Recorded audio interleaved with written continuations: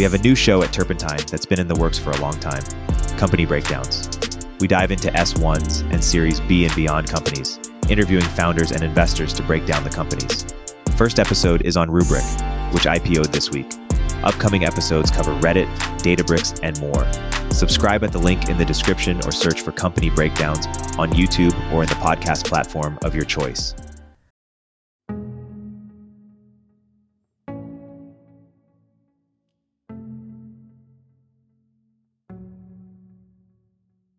Bret, thanks for joining us today. We're so thrilled to be chatting with you and also honored to be in the presence of someone with an OG nuclear podcast who Packy and I have listened to extensively. So thank you for your contributions on that front. Yeah, no, thank you. Always happy to share. Yes, this is particularly intimidating now that we're dealing with a nuclear podcaster, but we're going to kick it off with our traditional opening question, which is, what do you think the pie of energy sources in the U.S. looks like in the year 2050?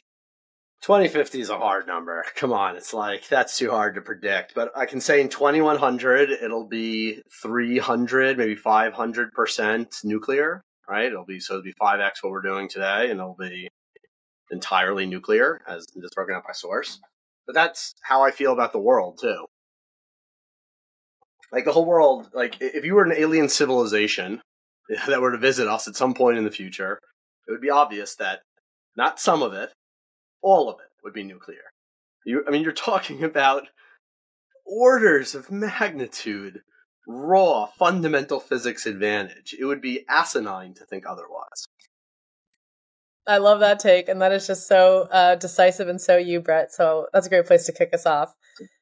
This is going to be a real kind of softball question after that, but how did you get into nuclear energy? What was the spark or the thing that kind of got you excited and then got you to start Last Energy? Well, I just sold my last company and was looking to do something meaningful, and started first a climate think tank research center, just my own personal vehicle to start hiring people and exploring a topic and putting money to work on something that I felt passionate about. But then within a couple months, after doing a survey of the energy sources, we realized nuclear stood far and above all the others, and frankly was just misunderstood. Now at that time it was still a great mystery. How is it that something that is already 10%, it's not a small amount, it's 10% of the world's electricity and 4% of the world's total energy consumption, how is it that something, if that's so great, how could it stagnate, right? Those two things don't make sense. And that took 2 years and meeting 1,500 people and recording 500 podcast episodes to actually figure out. Yeah. Well, maybe take us a little bit into that. You've done so many interviews with so many incredible thinkers in the space. What are some of the big takeaways you've had, or big aha moments, or maybe even the synthesis of some of what you've learned about why did we stagnate and where do we go from here? Yeah, it's tricky because what I'm about to say sounds obvious, but also very hard to believe given our society's emotional baggage when it comes to nuclear as well. So one of the early facts that I learned about nuclear was that Fukushima, despite having 3 gigawatt scale meltdowns and every single safety system failing, couldn't manage to hurt a fly. Okay, so that's a fact, but that doesn't resonate well with us. And so why it doesn't resonate well with us is part of the puzzle. That's how did we get up here? How can we all be so emotionally resistant to that fact that nuclear was never a hazard to begin with, right? Remember, 0 safety systems worked, 3 full meltdowns, not a single injury. So if there is no hazard, and yet we all say that a meltdown is a catastrophe, it's the epitome of catastrophes, that's a little bit of a clue to how we got to this point. And so after studying the history of nuclear energy, what I realized was that around the mid-1970s, the industry turned against itself. And the companies that we thought of as selling nuclear power plants were in fact selling something very different. They were selling fear of nuclear power plants. They were selling safety systems. They were selling radiation protection.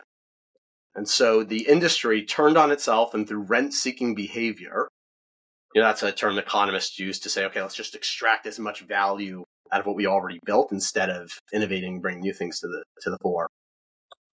So through this rent-seeking behavior and using a very, very effective tool of regulatory capture. And now let's come to the regulatory piece as well. Congress created the Nuclear Regulatory Commission with unprecedented powers. They're actually, it's a branch of government that's independent of the executive. Right? Like the president can't tell them what to do. And that is an extremely powerful agency.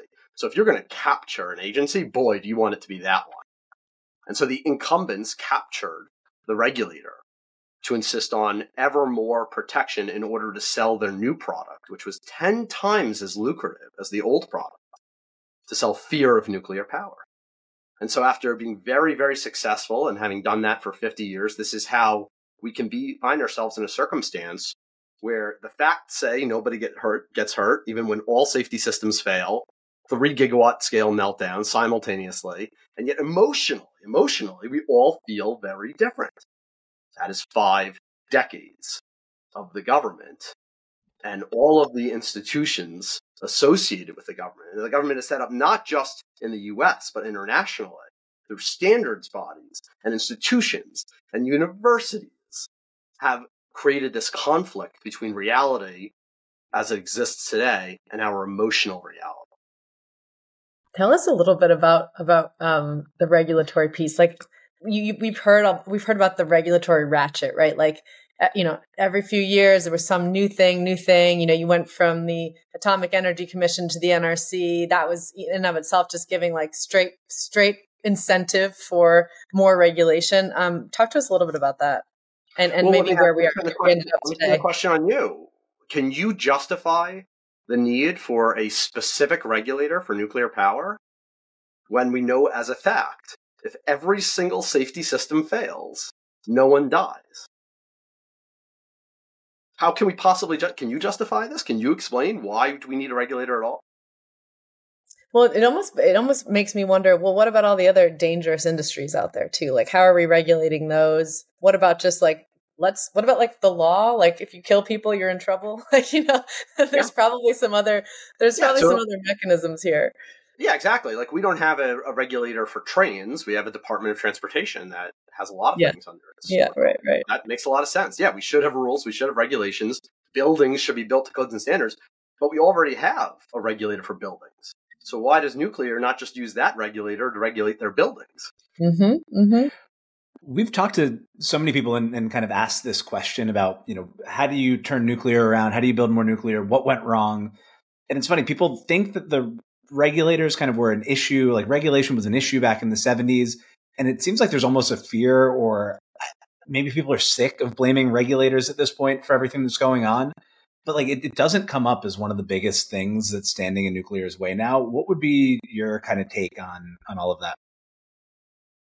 I would disagree with the premise. I would say people are finally coming to realize that the regulations and maybe even the regulatory bodies are not necessary to preserve the goal of the regulators, which is safety for society. Safety is, to a light water reactor, safety is built in. Melt it down. Nothing happens. It is just interesting that I thought everybody was going to be like, we need to get rid of the NRC. And a lot of people are just like, yeah, it's great. So now, we have plants running safely 99.99% of the time. And it's actually not that burdensome. And like the real problem is just we don't know how to build things anymore. You're probably talking to people in industry and they're trying to sell you something. So let's say like the advanced reactor community. They're trying, they want a regulator, right? Because why else would you move to a safer reactor? If it's safe enough already, like without a regulator, there would be literally no incentive to sell the advanced reactor product. So of course, yeah, when you talk to enough advanced reactor people, they love the idea of regulations. That's how they sell their product. Yeah, I've heard you make the regulatory capture point on podcasts before, and I love it because it's just so different than anything else that I've heard. What is the benefit to, when you say it's 10x more lucrative to sell fear? Like, how are they monetizing that regulatory capture? Perfect. Nothing is getting. Yeah, that's a perfect example. Okay, so what does a gigawatt coal plant cost, right? Let's say $1 billion. What does a gigawatt nuclear plant cost? $10 billion. What is the difference functionally between a coal plant and a nuclear plant? I think a nuclear plant should be cheaper because you don't need all of the fuel handling equipment. You don't need all those coal yards. You don't need all the trains going to them, right? You can drive the fuel up on a truck. So if anything, a nuclear plant should be cheaper than a coal plant on a per megawatt basis. And yet it's 10 times as expensive. So where did all of that money get spent? Well, regulatory requirements. Yeah, and if you even look, I mean, people joke about like the single bolt that you use in building your factory out or your plant out is 10 times as expensive. Like everything's 10 times as expensive. So of course it all adds up to being 10 times as expensive. Well, let's look at a specific example with Vogtle. So people like to talk about how much concrete goes into nuclear plants and how that's not environmentally sound. Well, that's crazy. On a per megawatt, per megawatt hour basis, per megawatt basis, whatever you want to compare it to. And then you can, create a ratio between that and the amount of concrete poured. Like it's negligible. But people love to cite this number. Well, look, $2 billion out of that $10 billion was spent on concrete. Well, no, it wasn't. The concrete itself cost a small fraction of that. But the regulatory requirements on how do you pour the concrete. And then, by the way, with the Vogtle plant, when they poured it just a little bit wrong, when they put that rebar an eighth of an inch off instead of, a quarter of an inch off, and a regulator came up and put a little flag on that, they made them tear up $1 billion of concrete. $1 billion. So then, critics of nuclear might look at they're citing facts, right? They're citing statistics. Look at the amount that was spent on concrete, but they're not telling the whole story. It's not like there's that much concrete. The concrete just cost 100 times as much on a per volume or per mass basis. What do we do about it? I mean, so, we ask the second part of the question, which is how do you build more nuclear? To your point, I think a lot of the people who are more in the kind of large reactor camp say we just need to build a lot of these things and we'll get better at doing it. Then we talk to entrepreneurs.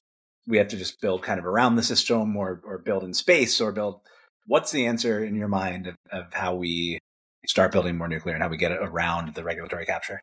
Yeah, so our thought was our strategy, after studying this for 2 years and realizing that this was the problem, that there was not a technology problem. That would have been fine if we just kept building, my favorite two plants, Point Beach 1 and 2. There's 1,100 megawatts for you at less than $1,000 a kilowatt, built in under 3 years, 1968 to 1971. So in the ideal world, we're just building 10,000 of those everywhere where you need a power plant. All across the world, all across the grid, exactly like you see, 1968 technology. I got no problem with that. But how do we get from here to there? Because, you still need to put together a lot of money to do that. And the people who have money aren't going to, necessarily fund that idea or take the risk on that. And so our thought was go small and go to different regulatory environments where their paradigm is fundamentally different. And so we went to the UK as our primary market, where as kind of a matter of a cultural quirk of history after World War II, when after the Manhattan Project, we kicked all of the UK scientists out and said, screw you guys, you can't have nuclear technology. They went, ha, ha, ha. We memorized all of these equations. We're going to build our own independent nuclear industry. And so they're very independent from the US. And so if you're looking for a regulator that works on a performance basis, how safe your system actually is, will regulate you according to that instead of, a doctrinarian basis, a prescriptive basis. Hey, fill out all of these boxes. That's where you go. And so that's what we decided to do: build smaller and build in the UK. How are you guys seeing, or how do you think about the cost curve, I guess, in terms of, will it still take you a lot of money to build your first, but you expect to see a really precipitous decline, or I guess maybe starting to shift into business model and how this works? Maybe talk to us a little bit about the manufacturing process and how you take things from here. Yeah, certainly. So yes, the first time you build anything, it's going to be expensive. Not only is it going to be expensive, it's going to be 30 to 50 times as expensive, as we thought it was going to be. And only with true drill sergeants as project managers can you overcome that. And I mean, you can't be nice. None of this woke nonsense. None of this oh, it has to be a happy office environment. None of this not yelling at people. If you want to get something on time, on budget, you need to have people who will scream at other adult professional human beings. That's how the construction industry works, okay? So that's one way to keep it to 30% cost overruns instead of 50% cost overruns. So we're hiring in the UK for that right now. I'm literally it's top of mind because I'm interviewing people. I'm okay, are you willing to scream at another adult human being Okay, yeah. Okay, that's like a qualifying question for us. That's amazing. And are you manufacturing in the US or the UK or both? Both. So our prototypes are here in the US, so we can keep, because engineering is here in the US, we want to keep it a little bit closer to, we want to keep the iterative learning cycle a little bit like closer to home and have people in closer proximity to each other. And then we are going to offer up to bid, whoever wants our manufacturing, our factory, we're going to, like Amazon HQ2, we're going to go around the world and we're going to say, what are you going to offer us? And the UK is, one of the places at the top of the list. US might be. We'll see what incentive package they can put together. And we'll take it from there. Thanks for listening so far. Hang on. We'll be right back after a quick word from our sponsors. At Turpentine, we're building the first media outlet for tech people by tech people. We're the network behind the show you're listening to right now.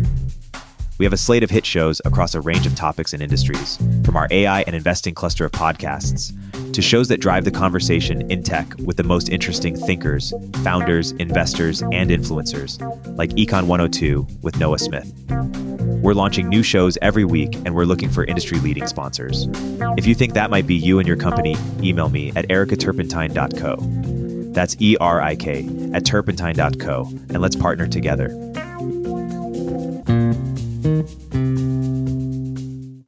We should probably go back one step and have you tell people what you're building at Last Energy. Yeah. So we build a 20 megawatt electric standard PWR. We pride ourselves on being the least innovative nuclear company out there. We focus on innovation around manufacturability and not around nuclear technology. So we won't touch the core physics, chemistry, as much as people like to say these 19, because there were like 50 different types of reactors built. As much as people like to say that they're proven because the National Labs built them once, no way. You got to operate something for 30 years before you begin to see what random corrosion issues happen, which bolts wobble loose on your pumps due to the frequency of how you arranged, your pipe hangers. You got to really have decades of expertise. And by the way, that affects your economics today because it affects the rate at which you can borrow construction capital, the operational performance into the future. So this is why we decided to settle on just the standard PWR, shrink it down, design it for manufacturability. So how do we build 10,000 of something a year? That's what we think of even on our first power plant. Now, granted, there's going to be design improvements and iterations and continued design for manufacturability. But what I direct our engineering team to do is you're thinking about the big picture. You're thinking about high throughput manufacturing. That's how we need to make design trade-offs decisions now. Yeah, when you say that you're building it kind of as a manufacturing company, what nuclear specific challenges to manufacturing are there that you couldn't take from another industry, or is it just taking best practices from a bunch of industries and applying them to nuclear? What are the specific challenges? Yeah, so in our early rollout, it's going to be best practices from offshore oil and gas platforms, where what they do is they put an extremely high premium on labor in the field because they are in the field as out on an ocean platform. And so, given the historical record of nuclear companies, most of the money gets spent from construction, mess ups and delays in schedule and, high, interest rates on your construction loan. We go after that very intensely. And so, yeah, we treat it as if it's an offshore platform and we say, we will do anything, pay almost anything to minimize skilled trade labor in the field. So that comes from offshore oil and gas first and foremost. And then as we begin to level up in terms of our throughput, that's when we're going to transition more to airplane manufacturing techniques. And then even beyond that into automotive manufacturing techniques. There's been a lot going on in the last few years. I mean, you started working on your precursor to Last Energy, just exploring, talking to people. What was that, starting 5 years ago or so?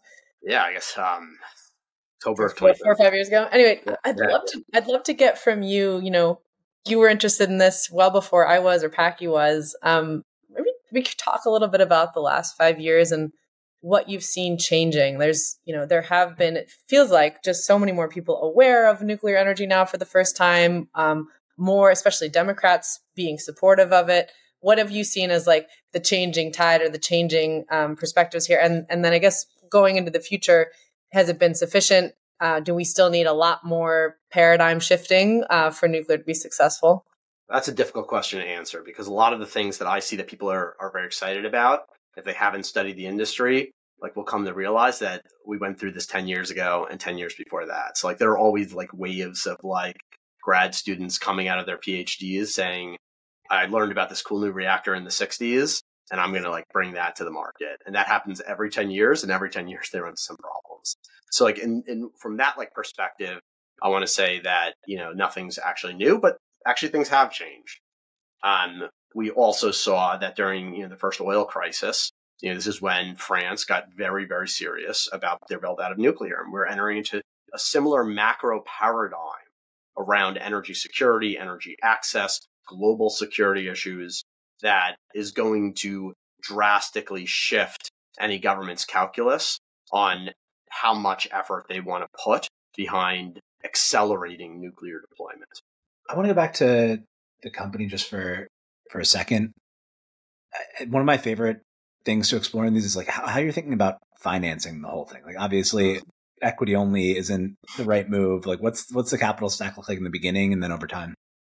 Yeah, so let's differentiate between two different types of equity. So there's corporate equity, and that's what most people think of, like let's say from the VC community.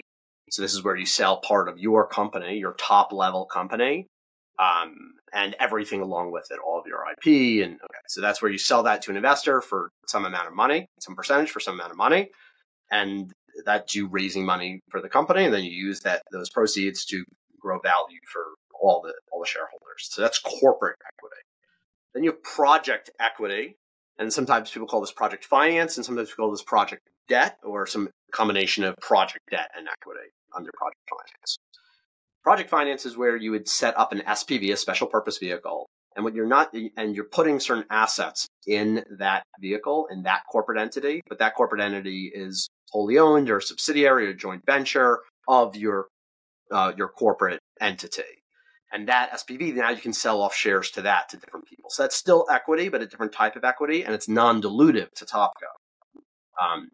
So from that perspective, yes, you can sell equity, and that's what we are doing, but we're selling equity in the power plant corporate entity, in the physical asset, in the real asset itself.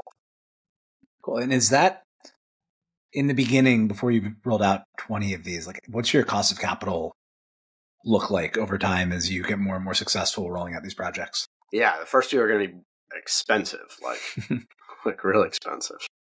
Because at the end of the day, we still are a new entity without, proven track record. And even though we are eligible for this category of capital because we have chosen only proven technology, no material science risk, no physics risk, and we might be the only ones that are eligible for this capital category, it's going to be expensive capital. Yeah. So it could be like 15 to 20%. Yeah. And then I guess staying kind of nitty gritty here, you mentioned the one kind of person that you're hiring, which is a project manager who's going to yell at people. How else do you think about building out this team? Okay, well, yeah, that's like on the construction side, and that's like when you deal with contractors, and that's where you deal with, and other engineering services firms as well. You need real drill sergeants. Otherwise, on like the corporate side, we're building out everything that any tech company would have: an engineering team. Within the engineering team, there's like true development, there's R&D, there's sales engineering. Within your commercial team, you've got sales, you've got marketing, you've got biz dev, you got partnerships, you got corp dev. On general administrative, all the things that you think about, IT, HR, yada yada yada. And then if there's anything I'm missing, and then we also have like a product department because we think of ourselves as a product company. We like to think of ourselves more like Apple than Schlumberger, right? Like we think of ourselves as we want to deliver a physical good that is beautiful and that has an emotional component to it as well, that we want to make our customers love, right? We think like the idea of a customer like loving our product is important. You probably won't hear that much from too many construction or power plant engineering firms. But we think so that's a whole department itself that crosses between sales, marketing, and engineering. And then who are those customers? Like who are you selling to once the product is complete? So we have 8 contracts representing 51 of our 20 megawatt power plants, so roughly a gigawatt of power sold so far. These are PPA contracts, so this this essentially establishes a price that a customer will pay us if we deliver that power. We don't get that money right now, but we do then sell off that long-term cash stream in order to project finance our projects. Those counterparties are represented by the automotive industry, with EV car batteries, steel manufacturing, pulp and paper, cement, and data centers. Data centers. Are you talking to Microsoft? Yeah, Microsoft's the big news right now, right? Actually, on our one of our early investors is the former chairman of the board of Microsoft, Dave Marquardt. So I'll just leave it at that. That's great. I mean, what a great fit that could be. I guess you'd have to get through the NRC first. No. Microsoft is an international company. That's true. That's true. You can just work with non-US entities. Yes, that's totally fair. That's totally fair. Speaking of, by the way, most of the world electricity market is not U.S. and the prices in the U.S. aren't that good. So that's why any founder that of a nuclear company that's planning on selling in the U.S., I'm like, why? You want to sell a product for 1/3 the price and have the highest bureaucratic burden? Right. Not a good combination. Like you low-hanging fruit as an entrepreneur. Oh, it's because you have a family and you prefer to live in the U.S. and you don't want to move your whole family abroad. That's why. Oh, I see. Yeah, totally. Companies? Maybe. Oh, sorry. I was just going to say, following up on that, will you guys try to go through the NRC eventually, or is it just let's just stick international, see how that goes, and not have to worry about that for a long time? Yeah. So maybe I was a bit cavalier before. We deal with all U.S. nuclear regulatory bodies where we should and where we have to, and also where we think it's important to as well. We think it's important, the objectives that the Department of Energy, the NNSA have, and even the NRC have when it comes to exporting nuclear technology. Mm-hmm. So we're in regular communication on those fronts. However, when it comes to applying for a construction and operation license in the U.S., that is not even on our roadmap. Yep, got it. And do you need to, I guess, work with the NRC to some degree to be able to export? Yes, to export under Part 110, to export physical equipment attached to your primary coolant system, you have to work with the NRC on that. Okay. Getting back to Microsoft for a second, does the insatiable need for electricity that these companies are going to have? So if Microsoft and then Apple somehow grows a pair and follows suit, and Meta and whoever else start kind of getting on the nuclear bandwagon, is that enough regulatory muscle, dollars and regulatory muscle to start moving things, do you think, in the US? I think Microsoft buying power is awesome, but is that a good constituency to actually make a difference here? Well, let's put it this way. In the previous administration, there was an interest in reforming our regulatory processes. And I should also mention, I don't blame any individuals at the regulator. It is the institution itself that captures the interests of its own employees. Also, you have to understand it, it works both ways. Mm-hmm. So you find yourself in a position where under the previous administration, they mandated reform. Laws got passed by Congress. So specifically from, so you have the executive branch, you've got Congress, bipartisan support. You have explicitly written in the law, you have to accelerate this process. You have to reform. And you guys have seen what's happened, Part 53 and all of the back and forth on that. There isn't reform happening. And what I would say is, in order to turn that big a ship, a 3,000, you guys know about organization change? How do you change a 3,000 person organization? I wouldn't know how to do that. Would you guys know how to do that if there was another corporate entity that you wanted to change the culture of 3,000 people? That's major. DoD is the largest organization in the world, and they move fast on some things. So who knows? I'm not an expert, and I also I'm not an expert, so it's hard for me to comment on that. But yes, the DoD, I bet they can move fast on stuff, but I bet they also have it in their blood to move fast on things. When you talk to someone from the DoD, they talk about dropping the bomb like it's a good thing. They're a different breed of people, right? And I'm not saying it is or it isn't, but when they kill other people, They are happy about it because they're protecting Americans. So like that is a very, very different mentality than people who sit in an office in Rockville, Maryland. Yep, totally. So Bret, going back to the business here, how would you categorize the risks to the business? How do you think about, what are the big risks, and what are you trying to do to mitigate some of those? Big risks, I would say, timing, momentum, bureaucracy, permitting, like all of these things that are risk to any construction or infrastructure project are still a risk to our project. Ideally, we'd love to enter into a paradigm where we could streamline these things and move fast. Maybe that will happen after we have a few up and running. And once there, is like a real imperative to streamline from some like national agenda, once again, like the French did. But it's just going to be a slog until then. It's like, for us, it's just like execution. In the ideal state here, like at scale, I'd love to hear first, I guess, what you think at scale is, like where it's going to take you to just be printing these things out, that kind of their, your max performance. How cheap do you think you can make the whole process? And how cheap do you think you can make it to put a megawatt on the map? I think we can get down to $2 a megawatt hour for heat and like $5 a megawatt hour for electricity in, let's say, 15 years, which would be obviously transformative for all of society. Like our long-term goal isn't even to sell nuclear power. Our long-term goal is to sell hydrocarbons. We just want to make them carbon neutral and be able to produce them cheaper than fossil fuels, right? We want to build tens of thousands of gigawatts of nuclear energy in a few like centralized locations, and then use that to suck CO2 from the air and build out hydrocarbon chains and put them in people's gas tanks. Burn, baby, burn. Just let's make it carbon neutral. Then you keep the plant. Yeah, you don't worry about overbuilding, because if something needs the power, do it. Whenever it doesn't, you just pull the carbon from the air and turn it into hydrocarbons. It's a cool model if you can get there. Or just pull hydrocarbon. I mean, like my goal is to only be sucking CO2. Eventually, forget about selling electrons to people. Just suck CO2 from the air and just sell chemical energy to every single person in the world.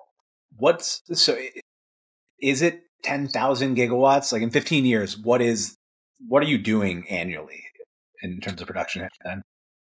Yeah, I think of new capacity coming online. Yeah, we want to be in the tens of thousands of gigawatts a year, a couple decades out. Yeah, because listen, we want to. Like humanity is like our current state of being is like pathetic compared to what we could be. We should be forget about efficiency. We should be using 10 times as much energy. Everyone should be able to transport themselves in the equivalent of a private jet anywhere they want to go, whenever they want to go. We should be able to build mountains from scratch if we want to. Energy should be so cheap that we don't even think about it, right? We have that energy trapped inside of the structure of an atom, and all we have to do is figure out how to release it efficiently. That's what we can work towards, and that's like the world that we can attain. Like that is within a couple decades we can be there. By the way, without any changes to material science, without any changes to physics, without any changes to chemistry, without any novel inventions, we can get to that point. Bret, have we seen yet the pinnacle of what this efficiency could be of splitting the atom? Like way before we had all the regulatory capture and before the NRC even existed, like were we getting anywhere close to optimal, or is that yet still to come? And if it's still to come, what changes need to be made? Yeah, I think the closest we ever were was where we started out in 1968, really. Mm-hmm. So they worked out a couple of bugs early on, and then they built a bunch of, similar medium-sized power plants, and they were already producing, baseload power at $20 a megawatt hour. Pretty damn good. But no, you need to move towards high throughput manufacturing in order to unlock that next order of magnitude paradigm shift in terms of cost effectiveness. When you mentioned 500%, of our energy will be coming from nuclear, are you just saying fission there? What are your thoughts on fusion? By the year 2100 in this scenario, do we need it? I think they're all snake oil salesmen. Yeah. Yeah, they go around. No, seriously, like, I don't like to shit talk other technology, but in this case, I can't help myself because they all go around saying we're the better version of fission because we're less radioactive and our fuel is infinite. And from a physics perspective, that could not be further from the truth. You walk into the building of a fusion reactor, it is going to be 5 times as many neutrons per unit energy produced as for a fission reactor. So this idea that it's not radioactive is not only ridiculous, it's absurd. Okay? And they are just not telling anyone. So, okay, marketing aside, the technology itself, as radioactive as it is, are you excited about that direction? No, I just see like zero efficiencies. Like I don't even think the science part of fusion is the hard part. The hard part is going to be the economics. Like once again, like you're deviating from the standard supply chain, right? Oh, and by the way, with all these like magnets, the building that you are going, like every force has an equal and opposite force. The building that you are going to have to construct, talk about concrete, the concrete that you're going to have to pour to counteract the force of the magnets used to create that reaction, you will never pay off your construction loan. Ever. No matter how great your fusion reactor works, no matter how cheap it is, no matter how much, whatever, like there is no way you will ever pay off your construction loan. And you can put anything inside that building you want. I don't care. You decide. You tell me exactly how it looks. You are never paying off your construction loan. Love it. These are some spicy takes, Bret. What do you think? While we have you, what do you think about solar? Well, I'm already caught on camera doing enough shit talking on solar. Listen. I started off my career designing solar panels, right? Like I have an emotional attachment to solar. I have an emotional attachment to a lot of these things.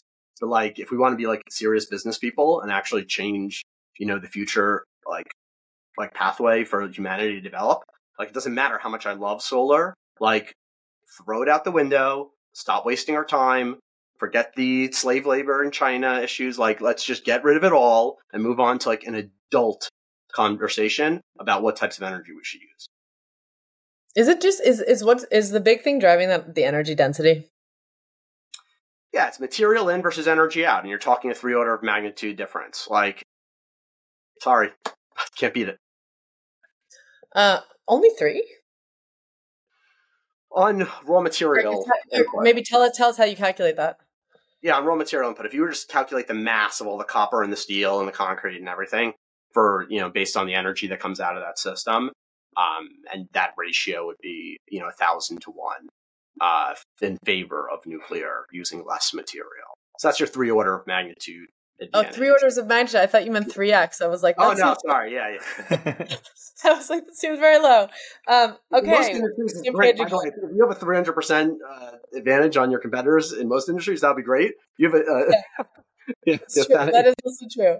Yeah. It's not nothing, but it's just amazing. It's just amazing how dense nuclear fuel is, right? It's incredible. Yeah. I guess one other question when we talked about financing a little bit earlier. Like, what are conversations if you raise money, on the parent co? Like, what are conversations with investors like? What were they like, a couple of years ago? What are they like now in terms of how investors have seen nuclear and how they think about just the timelines and the risks and all of that? I don't know. I think the public has definitely changed, and I think there are more investors that are like interested in nuclear, but I think they're interested in it maybe for the wrong reasons. I think a lot of the newer investors that have come into the space are like totally like bought into this like safety is paramount technology. If only we build a safer reactor. And I think as they continue to grow with their companies, they're going to realize, no, that was never the issue at all. And so there have been a new cohort coming in that are bought into that argument. And there will probably be a reckoning. I don't know. I mean, to me, one of the hardest things to get my head around is just a time, like matching the kind of life of a nuclear startup with a fund cycle. Like, how do you think about that? Like, if you were selling an investor on like, why invest in Last Energy when in 15 years we're going to be kind of at peak capacity? Like, when are you going to be starting to generate revenue? Like, what do you think the business looks like over time, and why does it make sense? Yeah, my answer for that would have been different, let's say, Because I mean, listen, I've been at it now I just did the math, 6 years. And we're still a couple of years away from having our first product online. So that already excludes us from like your traditional VC timelines.